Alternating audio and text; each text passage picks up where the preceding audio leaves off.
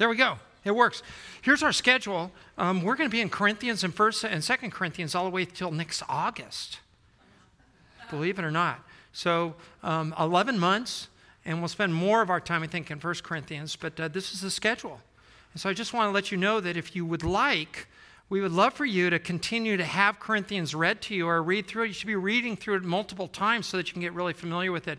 One of the tips that I do is I'm in a car, and most of the Bible apps can actually talk to you.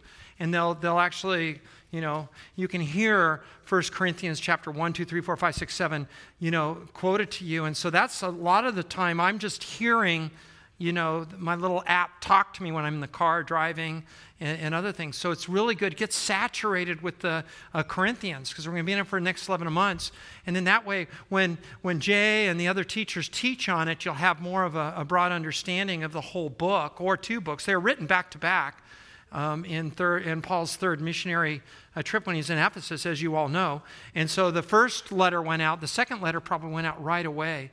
So it's really good to kind of do that. So that's a little bit of background. I want you to know that this is just an incredible book. And I've titled this message, The Corinthian Continental Divide. And I know Jay went from, verses 9 to 17 last week, but we're going to start from 9 and go all the way through to 31 because the two really are inseparably linked. In fact, using that reason, we could go into chapter 2, chapter 3, chapter 4, because Paul is going to use the first 4 chapters to basically note the divisions going on in the Corinthian church. So anyway, I call this Corinthian Continental Divide, and we're going to start with there. If you were to take 6 words to basically summarize what's going on in the Corinthian church and the antidote, it's division, division, division, right? And then Christ, Christ, Christ. It's really where we're going with this. And Christ, when someone says it's all about the gospel, what does that mean? What that means is it begins with Christ crucified, but then what did Christ say? His word. And loving Jesus Christ, as Tom preached this morning. That's our focus. Loving the Lord Jesus Christ. Looking at his word, esteeming his word, and using that as the unifying a glue, if you will, in a congregation, a local congregation of believers. And that's really the summary of 1 Corinthians, especially these first 4 verses.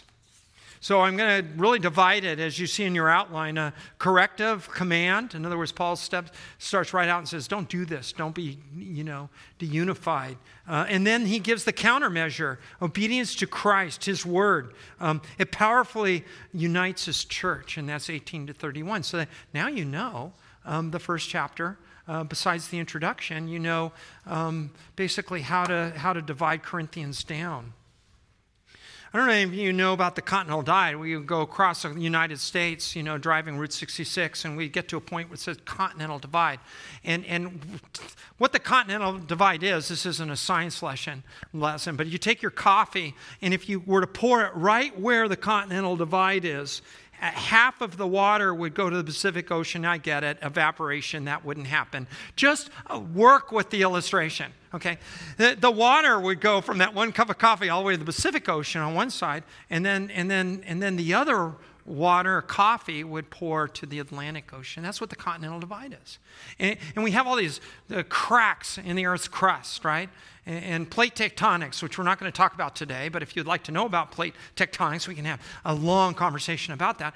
But you'll notice that we have this one crack that goes from the Alaska all the way down to South America, and this is what it looks like on a map.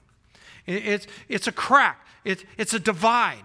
And it basically severs the North American continent. This is what it looks like from a weather balloon looking at the Rocky Mountains. So you can actually look at with the mountains, you can almost see where the Continental Divide is. And please, for those of you who believe in a flat earth, notice there's curvature from that photo on the weather balloon.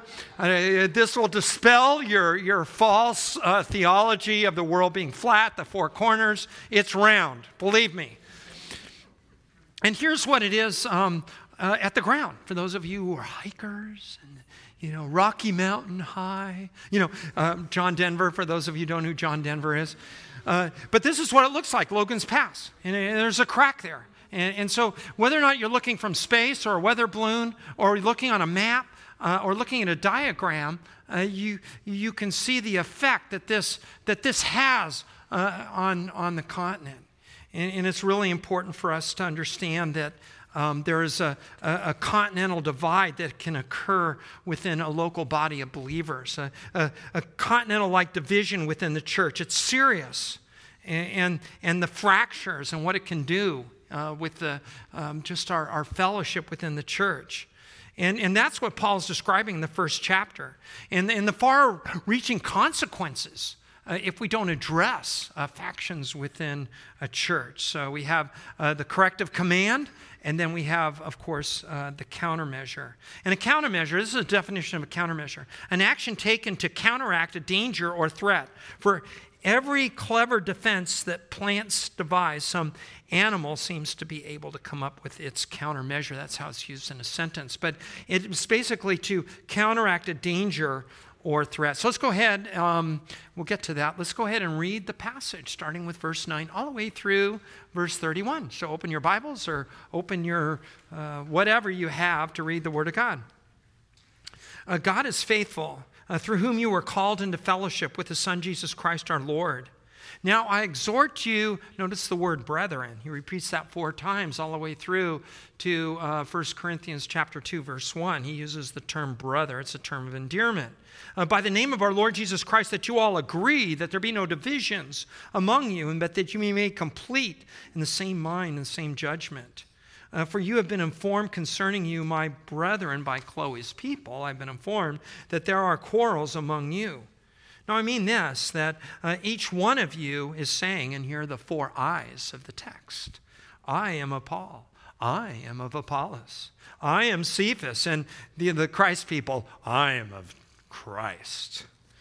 You can almost see it in the way that they separate themselves out in the different parties. Has Christ been divided? Was not Paul crucified for you? Was he? Or were you baptized in the name of Paul? This is sarcasm. This is deep sarcasm. You can just see it oozing out. I thank God that I baptized none of you except Crispus and Gaius, so that no one would say that you are baptized in my name. Now, come to think of it, I did baptize the household of Stephanas. Beyond that, I'm really not sure who I baptized. For Christ did not send me to baptize, but to preach the gospel, not in cleverness of speech, so that the cross of Christ would not be made void. And so he takes that cleverness of speech in verse 17. He's going to carry that on to verse 18. And now we look at the countermeasure, obedience to Christ, his word, how it powerfully unites the church. For the word of the cross is foolishness to those who are perishing. But the word of the cross is the power of God to us who are being saved by it.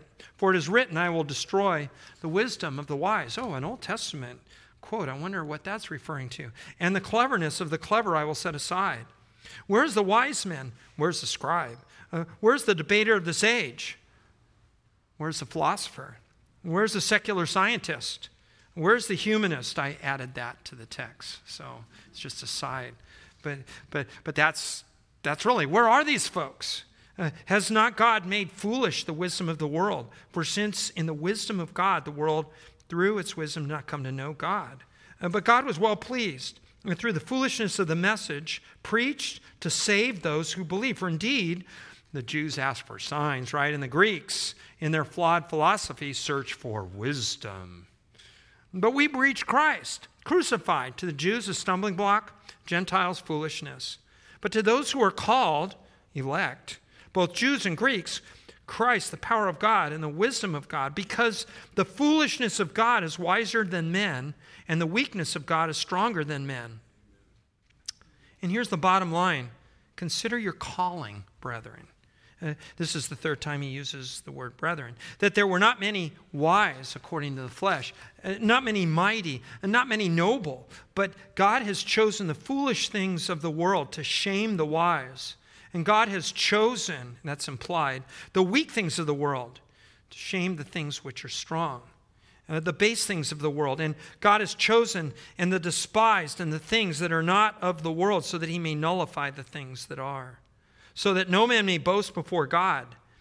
But by his doing, This is election again. You are in Christ Jesus, who became to us wisdom, righteousness, sanctification, and redemption. And so in case we didn't get what Paul is saying, in verse 31, he says, let him who boasts not in a man, not in Paul, not in Cephas, not in Pennington, not in MacArthur, not in Lawson, or anyone else, but let him boast in the Lord. And if you go to 2:1, and when I came to you, brothers, it's the fourth time. It's interesting, just even taking that word, and we're going to look at the Corinthian church and see why that is so important in Paul's addressing the church in this compassionate way. Well, here's the map. You got it. Corinthian and Ephesians. Those are the two real major cities that are important to this discussion. We have Paul's first missionary journey. We have his second missionary journey. He touches base with Corinth just a little bit. But then on the third missionary journey, he's in Ephesus, right? And he's there for 3 years, and he writes 1st and 2nd Corinthians and sends it over to Corinth. And so that's where we're at. What's interesting to note, too, is that the narrative is set in concrete. It's set in really a historical concrete. We don't divorce creation from the Old Testament and from what went on around there. We don't divorce the things that happened to Israel. And it's interesting, there's a statement that's in the Word that in Acts 18:12, talking about Gallio's proconsul of Achaia while Paul is in Corinth. And we have literature and archaeology basically pins that date down to around 54, 55 AD. What's really cool is we get these little glimpses, even in archaeology, but in the Word, and it ties the Word together. So the crucifixion of Christ, or the birth of Christ, or the exact location of where he was, it's all in the concrete of history, and we can't divorce the two. And it's really important for us to understand that. I love the excavations that are being done in Corinth. They're just uncovering, and maybe some of you have been out there to see it, but it's just fascinating to see the Word just really comes to full color when we see what these places look like.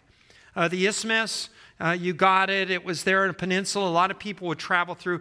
God providentially put the Corinth church right there. They had a lot of people going through there, so it was just the perfect place for the church to grow and the church to be right at a really good platform. The Greek scholar Robertson says that this was penned probably early spring, either 54 or 55, and MacArthur says the same thing. He says it was most likely written in the first half of 55 from Ephesus while Paul was on his third missionary journey, just for application. We have that. What's really cool, and I know you've already gone through it, but we have this isthmus there, and so they would, it's really neat. You see right here, they actually had this stone road that would go over the isthmus, and they would put logs down, or even carts if it was a smaller ship, or if it was a bigger ship.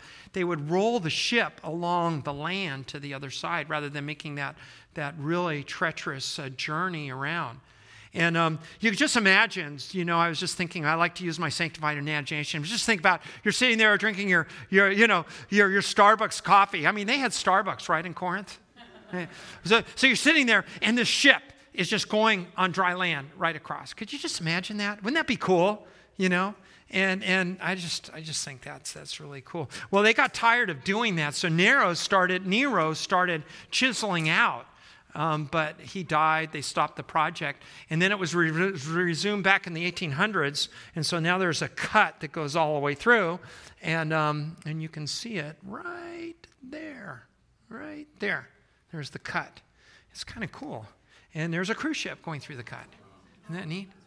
And I've been told that if you go at a certain speed, the wake is going to keep the ship right in the center and keep it from... I've been told that. I was corrected after my first lesson. But isn't that cool? I was thinking of the guy going, okay, a little to the right, bang. No, you went too far to the right, Anyway, the outline. This is the XL Ministry booklet outline. This is what our elders basically memorize when they're going through their they're grilling. That's the outline. This is the outline for the MacArthur Bible, and I've made some changes to it. It's really important for us to take a look at this because notice all of the stuff that's on this outline. You have the hope of the church, you have worship, you have liberty, you have marriage, you have immorality, you have all this junk that's going on in the Corinthian church. Animals, sacrifice to idols, and how do I behave when I'm eating a roast beef that's been, dedicated to the idols, or, the tongues thing, Corinthians 14, communion, they were drunk. There's so many sins. And so Paul sits down and he triages something. And, when I had a hernia last month. And so I go into the emergency room. I'm hurting, I have a hernia. And so they said, well, just sit over there in the corner. And so I sat over there in the corner. And they ignored me. I have a hernia. It hurts. Well, we have, cardiac patients. We have people bleeding. We have gunshot. No, there weren't any gunshot. We have people and so they're more important than your little hernia. It's important, but we'll get to it. I actually ended up leaving and just took care of it a couple weeks later. But the point that I'm making is that Paul is triaging all the stuff that's going on, and what does he put at the top? What does he address first in chapter 1? Unity. I would have put the immorality up there at the top, right? Wouldn't you? Or getting drunk at communion. Could you imagine someone getting drunk and coming to communion at Countryside Bible? These are some major things that are going on within the church, but Paul is focused first and foremost about unity. And that's what that outline. Here's the theme.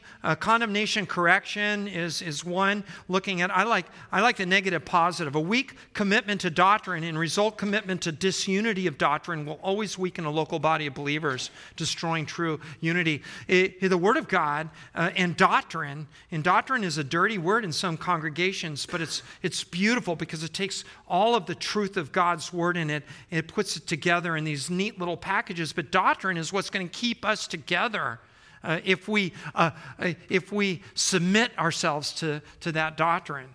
So that's a negative. But let's look at the positive. We're always looking at condemnation. Let's look at positive. Doctrinal unity is clearly based on Christ and Scripture, and both the foundation of all church life. And that's what we want to focus on. It's all about Christ. It's all about falling madly in love with our Lord Jesus Christ more and more each day. It's all about obeying His Word. And if we do that individually, if we do it corporately, all the divisions that we see even in Corinth, they'll vanish. They'll go away. It won't be perfect. It's direction, not perfection. But still, it's going to eliminate a lot of the stuff that's going on in this congregation.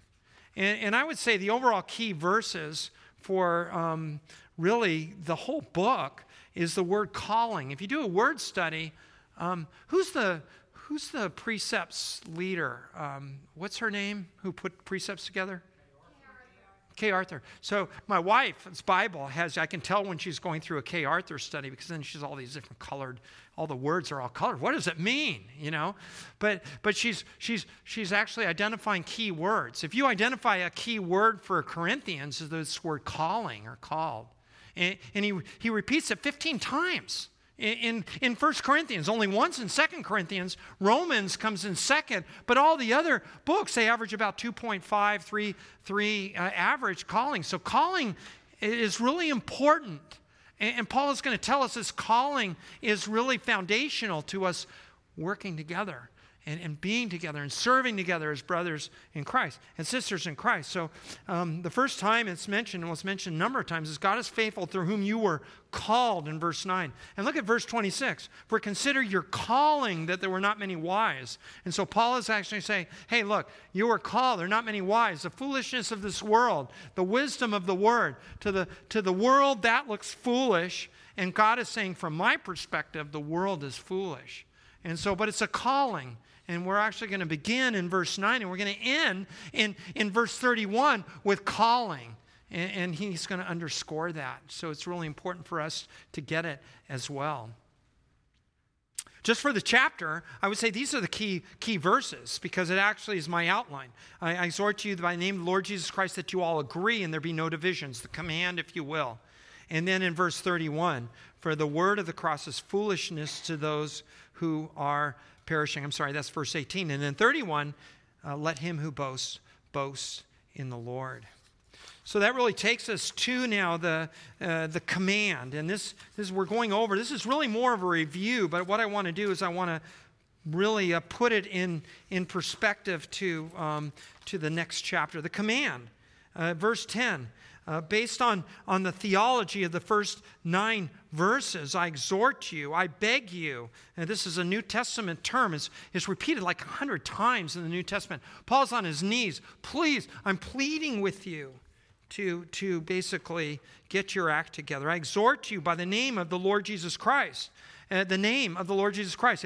If a king sent an emissary to a certain town and basically had the word of the king, he would say, based on the name of the king. So Paul is basically saying, hey, look, I'm inspired. I'm being inspired by the Holy Spirit of God. These are the words of God. I'm coming to you in the name of Christ. Pay attention to these words. That's what Paul is saying. It had great power in this time period. And so we need to understand that. The name of the Lord Jesus Christ. And then he says that you all agree. That's a present subjunctive. He says, keep on. He says that you all agree. Keep on speaking. Keep on agreeing, basically. Why? Because that there be no divisions, and that's a schema or a schisma. It's a word that carries over in the English as well, but it's to split or rend. It was used when a splinter would be taken away from a log. A splinter, it's separated. It'd be used when you were plowing a field and you were separating the ground, and that's how the word is used. And we already talked about divisions covered in the outline.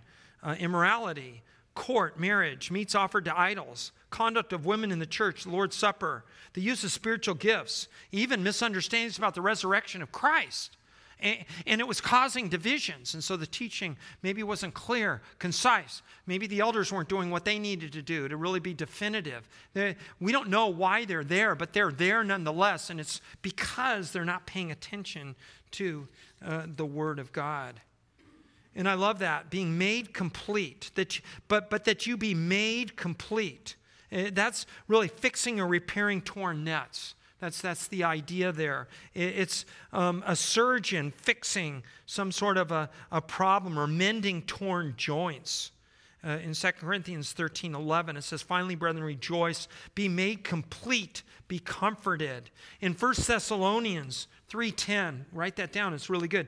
As night and day, keep praying earnestly that we might see your face and may complete what is lacking in your faith. Do you see what he's saying? Is mending those nets, going in as a surgeon and fixing the severed artery or the tendon or whatever the surgeon is doing. And how do we do that? Well, look at that. Be of the same mind, the same judgment. And so that's how it is implied. So we look at the command, and now we look at the cause. Verse 11, and we talked about this last week. For notice how I've been informed concerning you, brethren, by Chloe's people, that there are quarrels among you, unseemly wranglings, if you will, among you, dissensions, factions, envying among you. In 2 Corinthians 12:20, Paul doesn't want to come and find that. So he says, for I'm afraid that perhaps when I come, I might find you to be not what I wish, and maybe be found by you not what you wish. That perhaps there will be strife, jealousy, anger, tempers, disputes, slanders, gossip, arrogance, and disturbances. So Paul is hoping. He wrote, as you know in the introduction, 4 separate letters to the Corinthians. We've captured 2 of them that were under the inspired hand of the Holy Spirit, who wanted those books to be included in the canon. But Paul is very anxious about this church, and he's really concerned about these dissensions. So we have the command, the cause, the conflict that each of you is saying, I am of Paul, Apollos, Cephas, and Apollos. And we've already talked about that, or I am of Christ. There was this thing going on between Paul and Peter in the second in Acts chapter 15. Remember, Paul had to call down Peter, and I'm sure Peter had followers that were very offended by that. I'm sure the Paul followers were saying, wow, Peter, man, he really messed up there. So there's a lot of things that we can actually read into the passage where you had these groupings of people. Apollos replaced Paul in Corinth, and he was eloquent, the Bible tells us. He was a smooth speaker, probably equivalent to the Greek philosophers of the day. And Paul says, I wasn't that. And so I'm sure that, hey, I want to follow him because he's really easy to listen to. And I understand that. I really get into Apollos. So you can see how these divisions could start occurring. And then all the people that were just tired of the church completely, they started their own little pact, and they called them the Christ people. We're going to be of Christ. Divided, which doesn't make sense at all. And so that's really the four divisions. And that's really the conflict that's going on in this group. And now we're going to say the case. Paul is basically in the courtroom, and the Corinthian church is before him, and he's basically saying, okay, has Christ been divided? The answer is no. This is sarcasm. This is deep sarcasm, as I said before. Paul was not crucified for you, was he? And notice how he chooses himself. He doesn't choose Peter. He doesn't choose Apollos. But this is really a humble way of making a point. He uses himself. So it's really cool the way Paul is really orchestrating this through the control of the Holy Spirit. And then he talks about baptism. Were you baptized in the name of Paul? Of course not. And then all of a sudden he does this parenthetical little detour. And he says, okay, let's see, how many people did I baptize?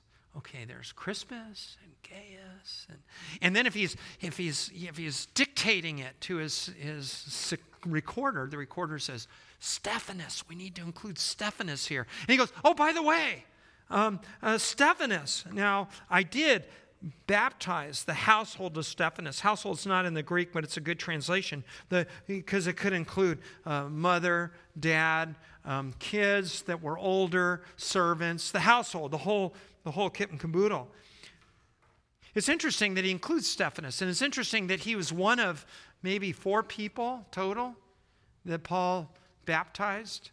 And if you want to do a little search, it's kind of cool. In 1 Corinthians 16, 17 through 18, it looks, this Stephanas guy was a real encourager.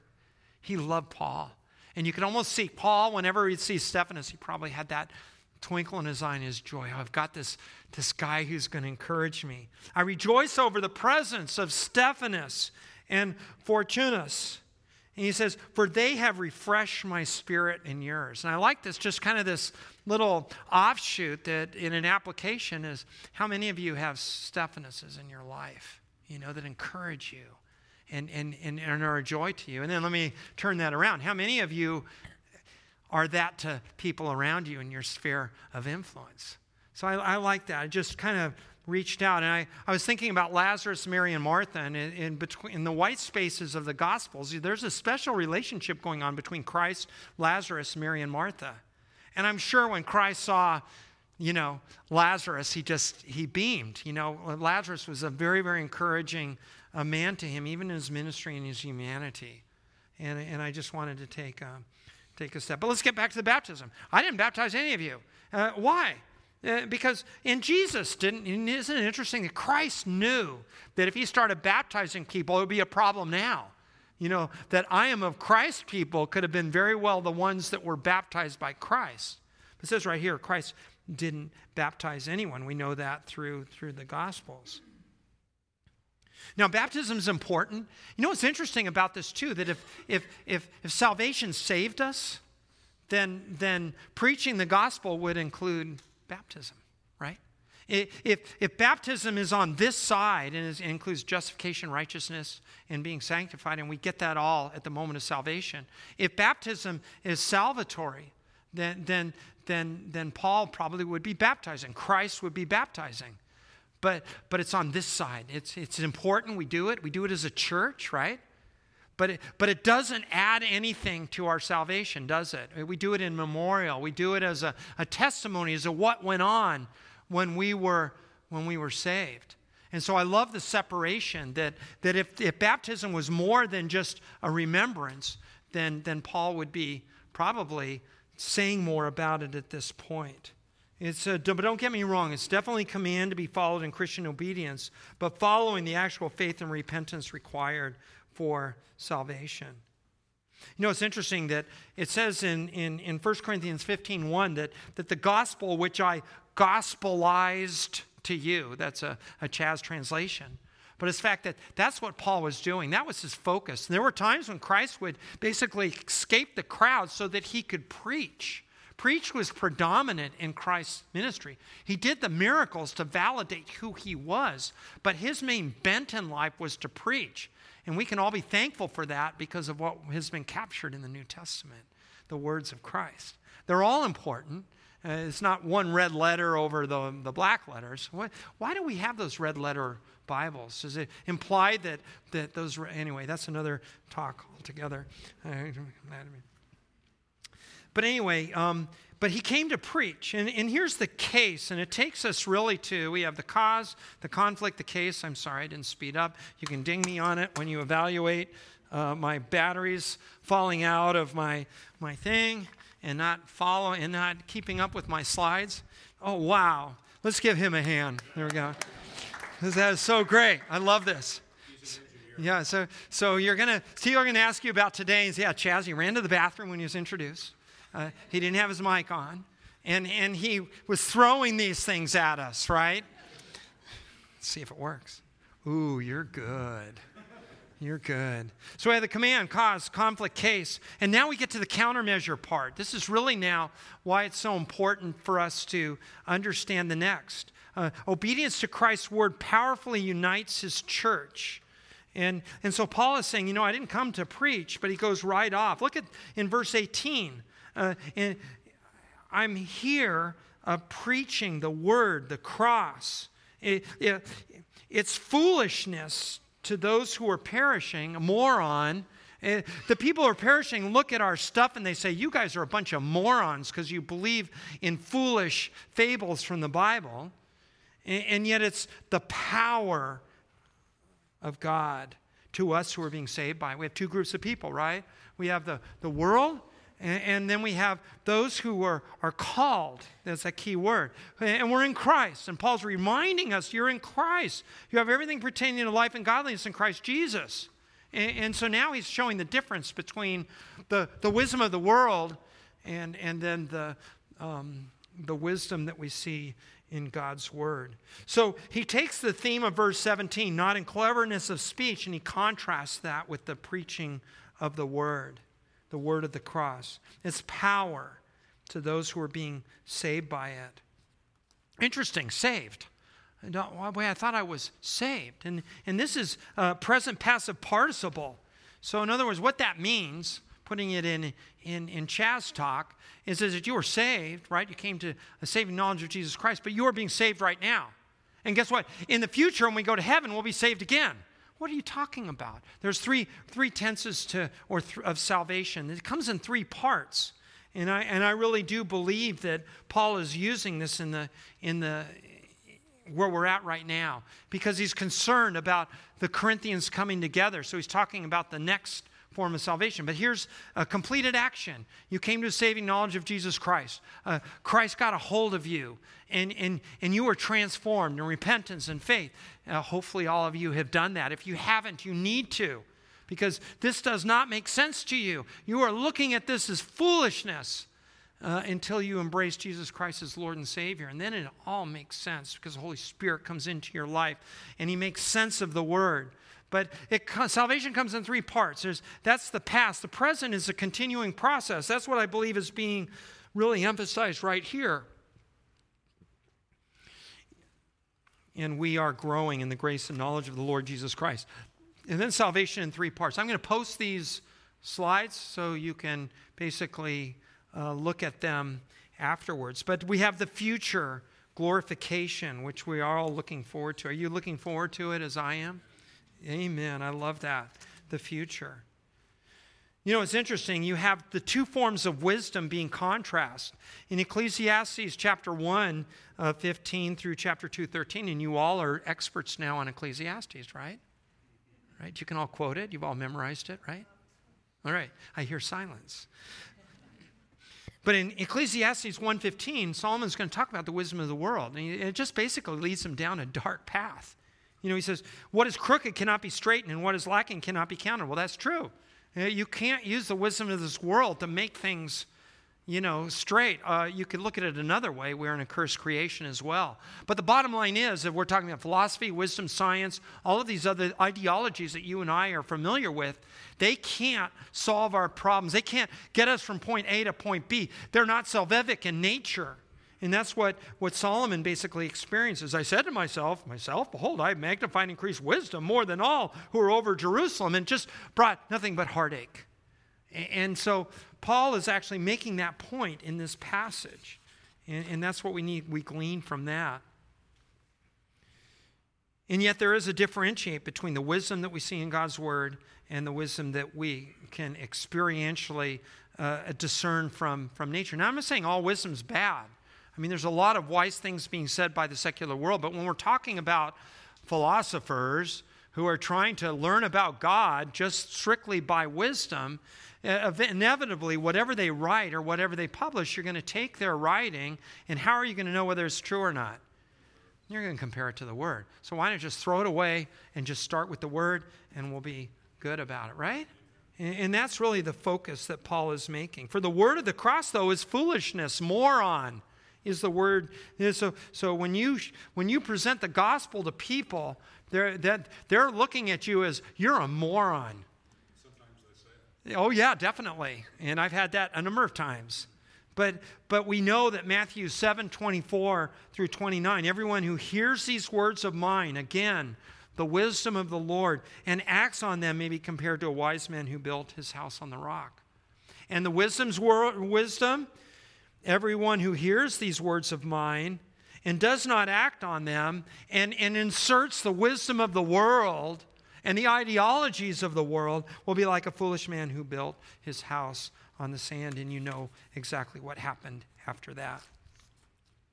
It's interesting that he says, I will destroy, verse 19, the wisdom of the wise and the cleverness of the clever I'll set aside. You know, he demonstrates that in the Word.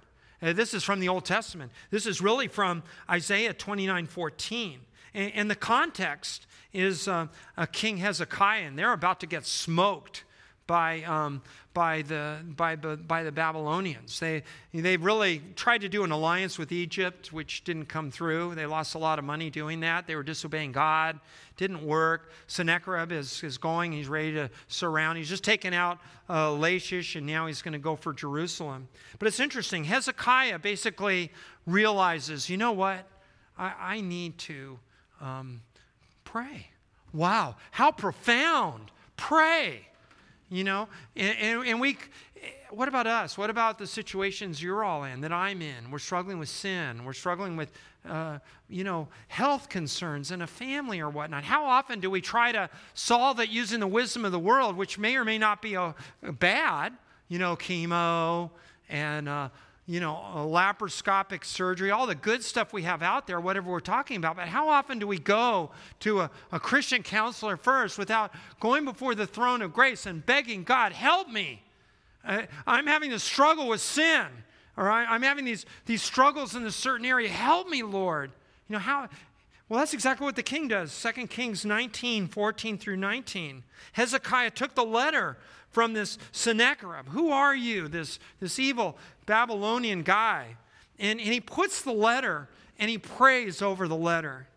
I just love it. Could you just imagine the imagery where he's just bowed down before the throne of grace, and he has this letter, and this letter means we are going to die, the entire city. That's what that letter represents. So he took the letter from the head of the messengers, he read it, and he went up to the house of the Lord. He spread it before the Lord. Don't you love that? How often do you spread your problems before the Lord? How often do you spread your, I don't understand this in God's Word. How many of us seek the Lord first before we get into His Word? And he prayed before the Lord and said, O Lord, the God of Israel, who are enthroned above the cherubim, you are the God, you alone, of all the kingdoms of the earth. You have made heaven and earth. Incline your ear, hear me, open your eyes, and see and listen to the words of Sennacherib, which he has sent to reproach the living God. Did God hear his voice? Did God hear that prayer? Did it make sense according to the world? No. From the world, why are you even doing that? That's so stupid. You are going to die. That would seem foolish to someone who didn't know Yahweh. That would be foolish to someone who didn't know the great God who parted the Red Sea. He refers to the cherubim. How many of the cherubim did God have to send to help him? One angel. And you know what? You know what one angel can do? He can annihilate 180,000 plus troops in one night. One angel. One angel. And are they not all ministering spirits sent forth to minister to us as believers in Christ? I don't think we have an idea. Wouldn't it be cool to see angelic activity on this earth? You know, I'm not getting charismatic on you.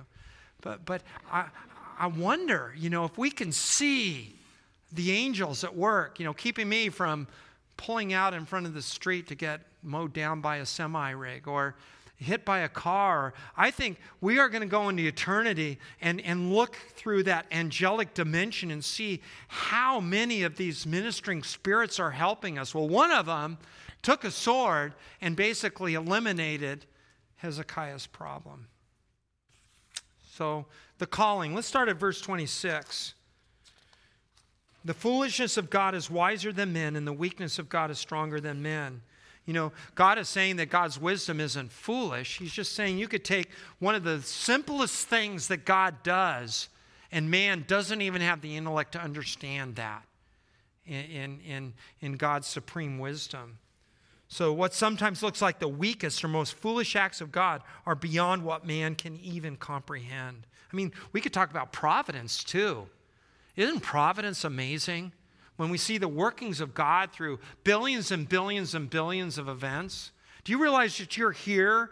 Maybe someone back distant, great-great-great-great-great-grandfather, maybe he was about to be executed in some sort of problem, you know, or some sort of persecution. He was spared at the last minute, put on a boat, came over to America, and you're here because of that. I think sometimes we don't understand all the intricacies and the billions and billions and billions of decisions that are made, and yet we were called before the foundation of the earth. Isn't that amazing? We have a personal God. We have a personal Jesus that loves us.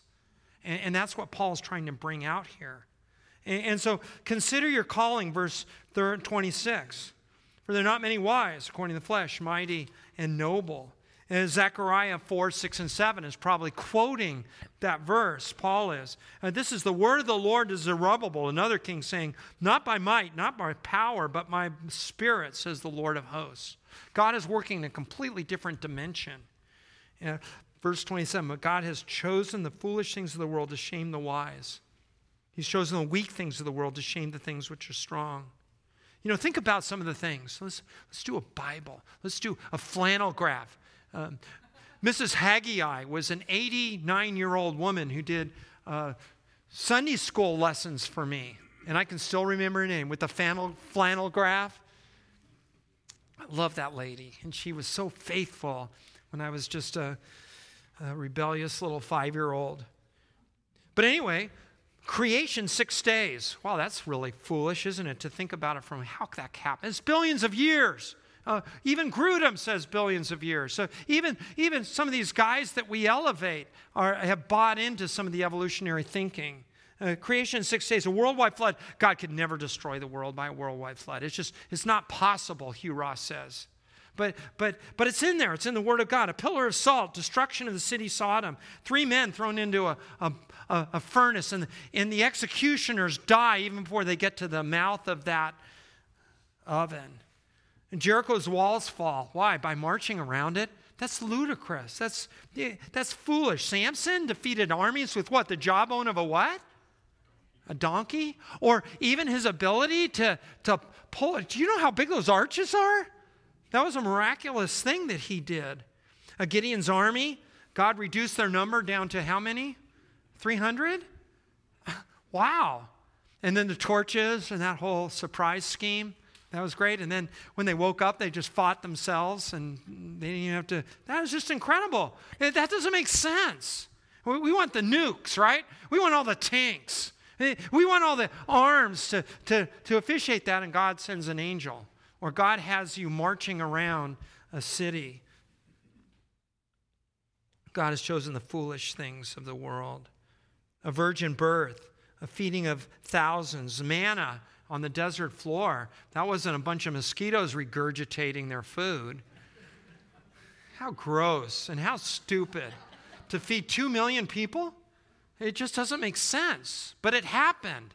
And I bet that manna was really good. I wish I had manna right now. I bet you could duplicate it. Couldn't you, Ronnie? No? Okay. And yet they complained about it. They complained about it. All right, I need to, you're all thinking about, when we get to 12:15, you're thinking, okay, let's see, a heart rate is starting to form a line outside. No, come on.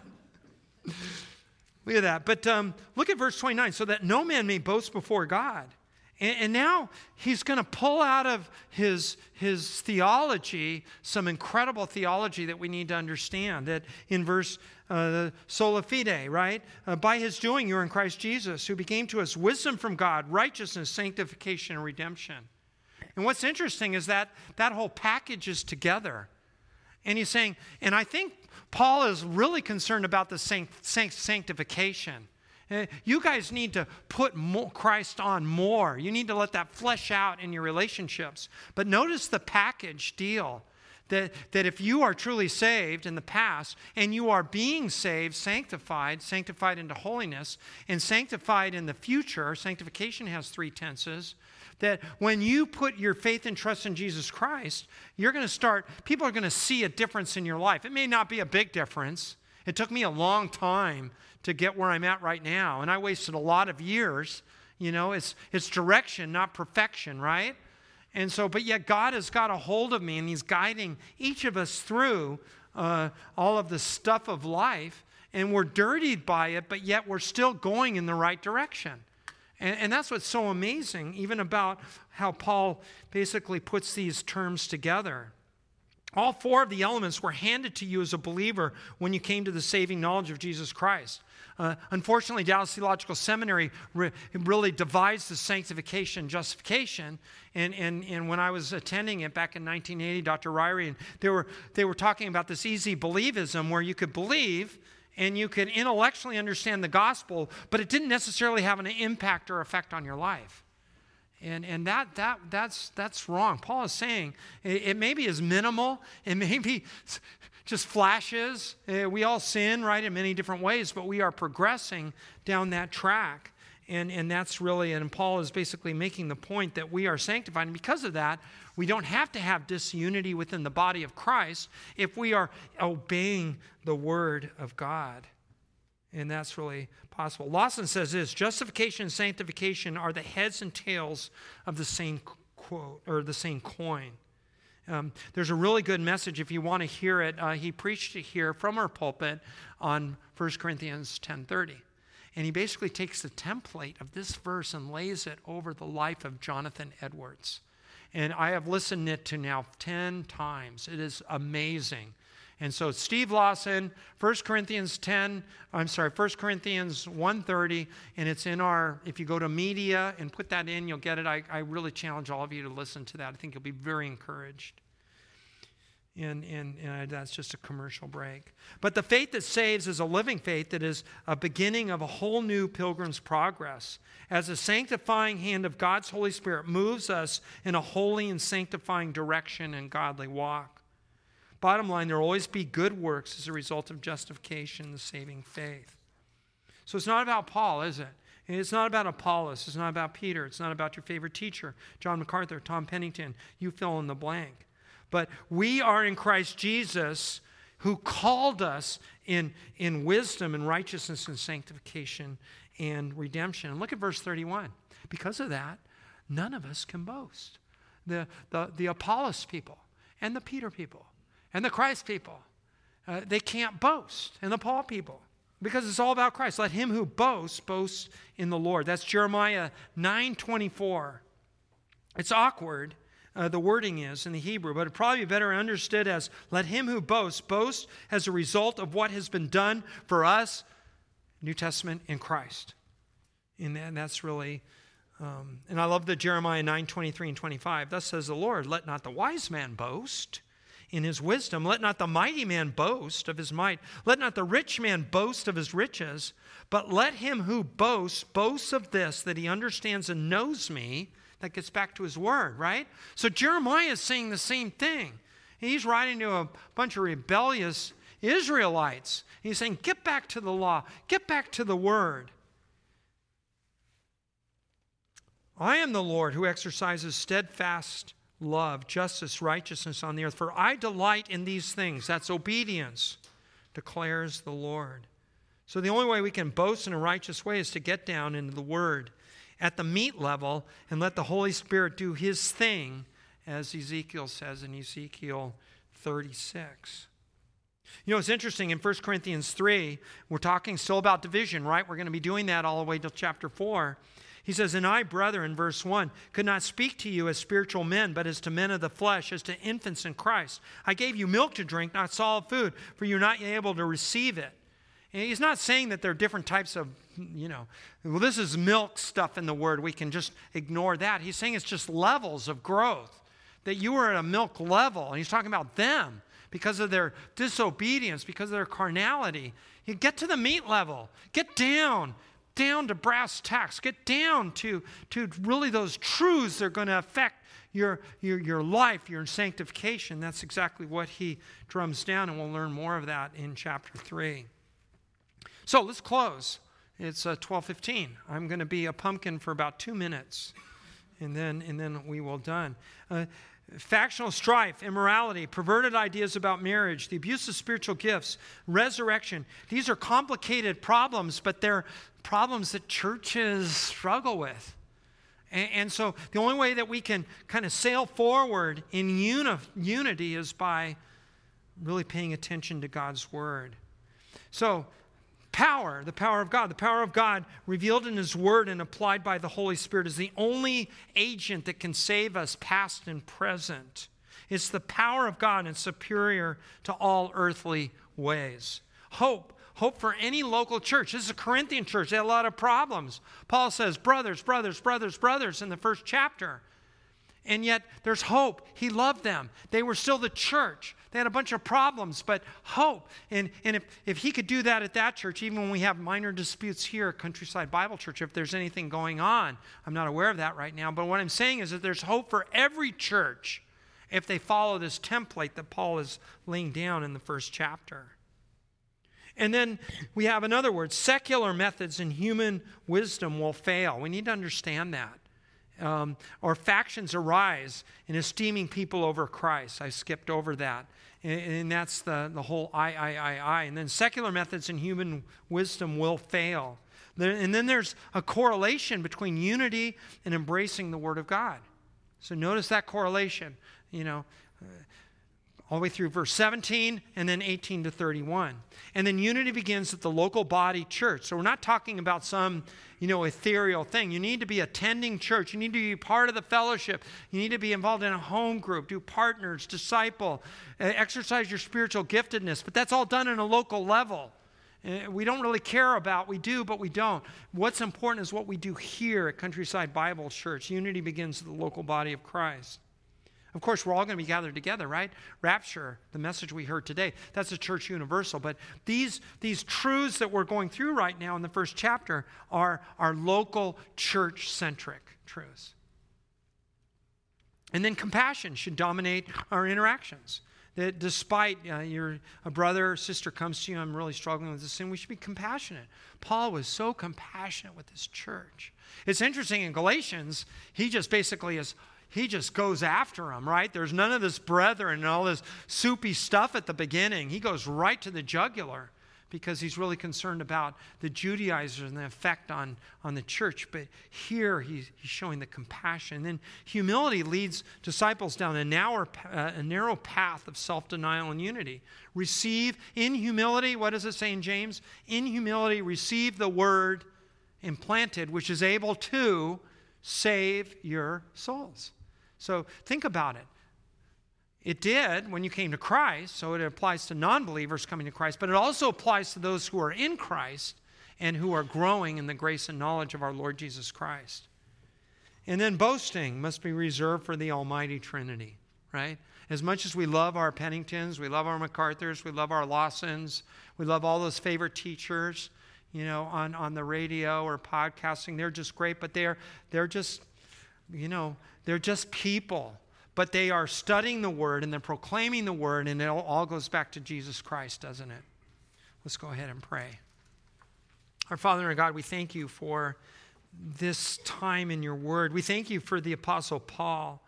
And even not really being able to recollect, all that he baptized really shows us that he was as fallible as we are. Yet, when he was penning the words, he was being controlled by the Holy Spirit, and we have a perfect and clear and precise reflection, God, of what you want us to know in this book. I pray, Father, that we would be resolute to study Corinthians. We be resolute to have it read to us and for us to sit down and read and basically continue to grow in the grace and knowledge of our Lord Jesus Christ as a preventative of us falling into disunity or complaining or grumbling about our brothers or sisters in Christ, and understanding it's all about Jesus Christ. It's all about His love for us. It's all about, Father, us falling more in love with Christ. It's all about us being obedient to Christ's words.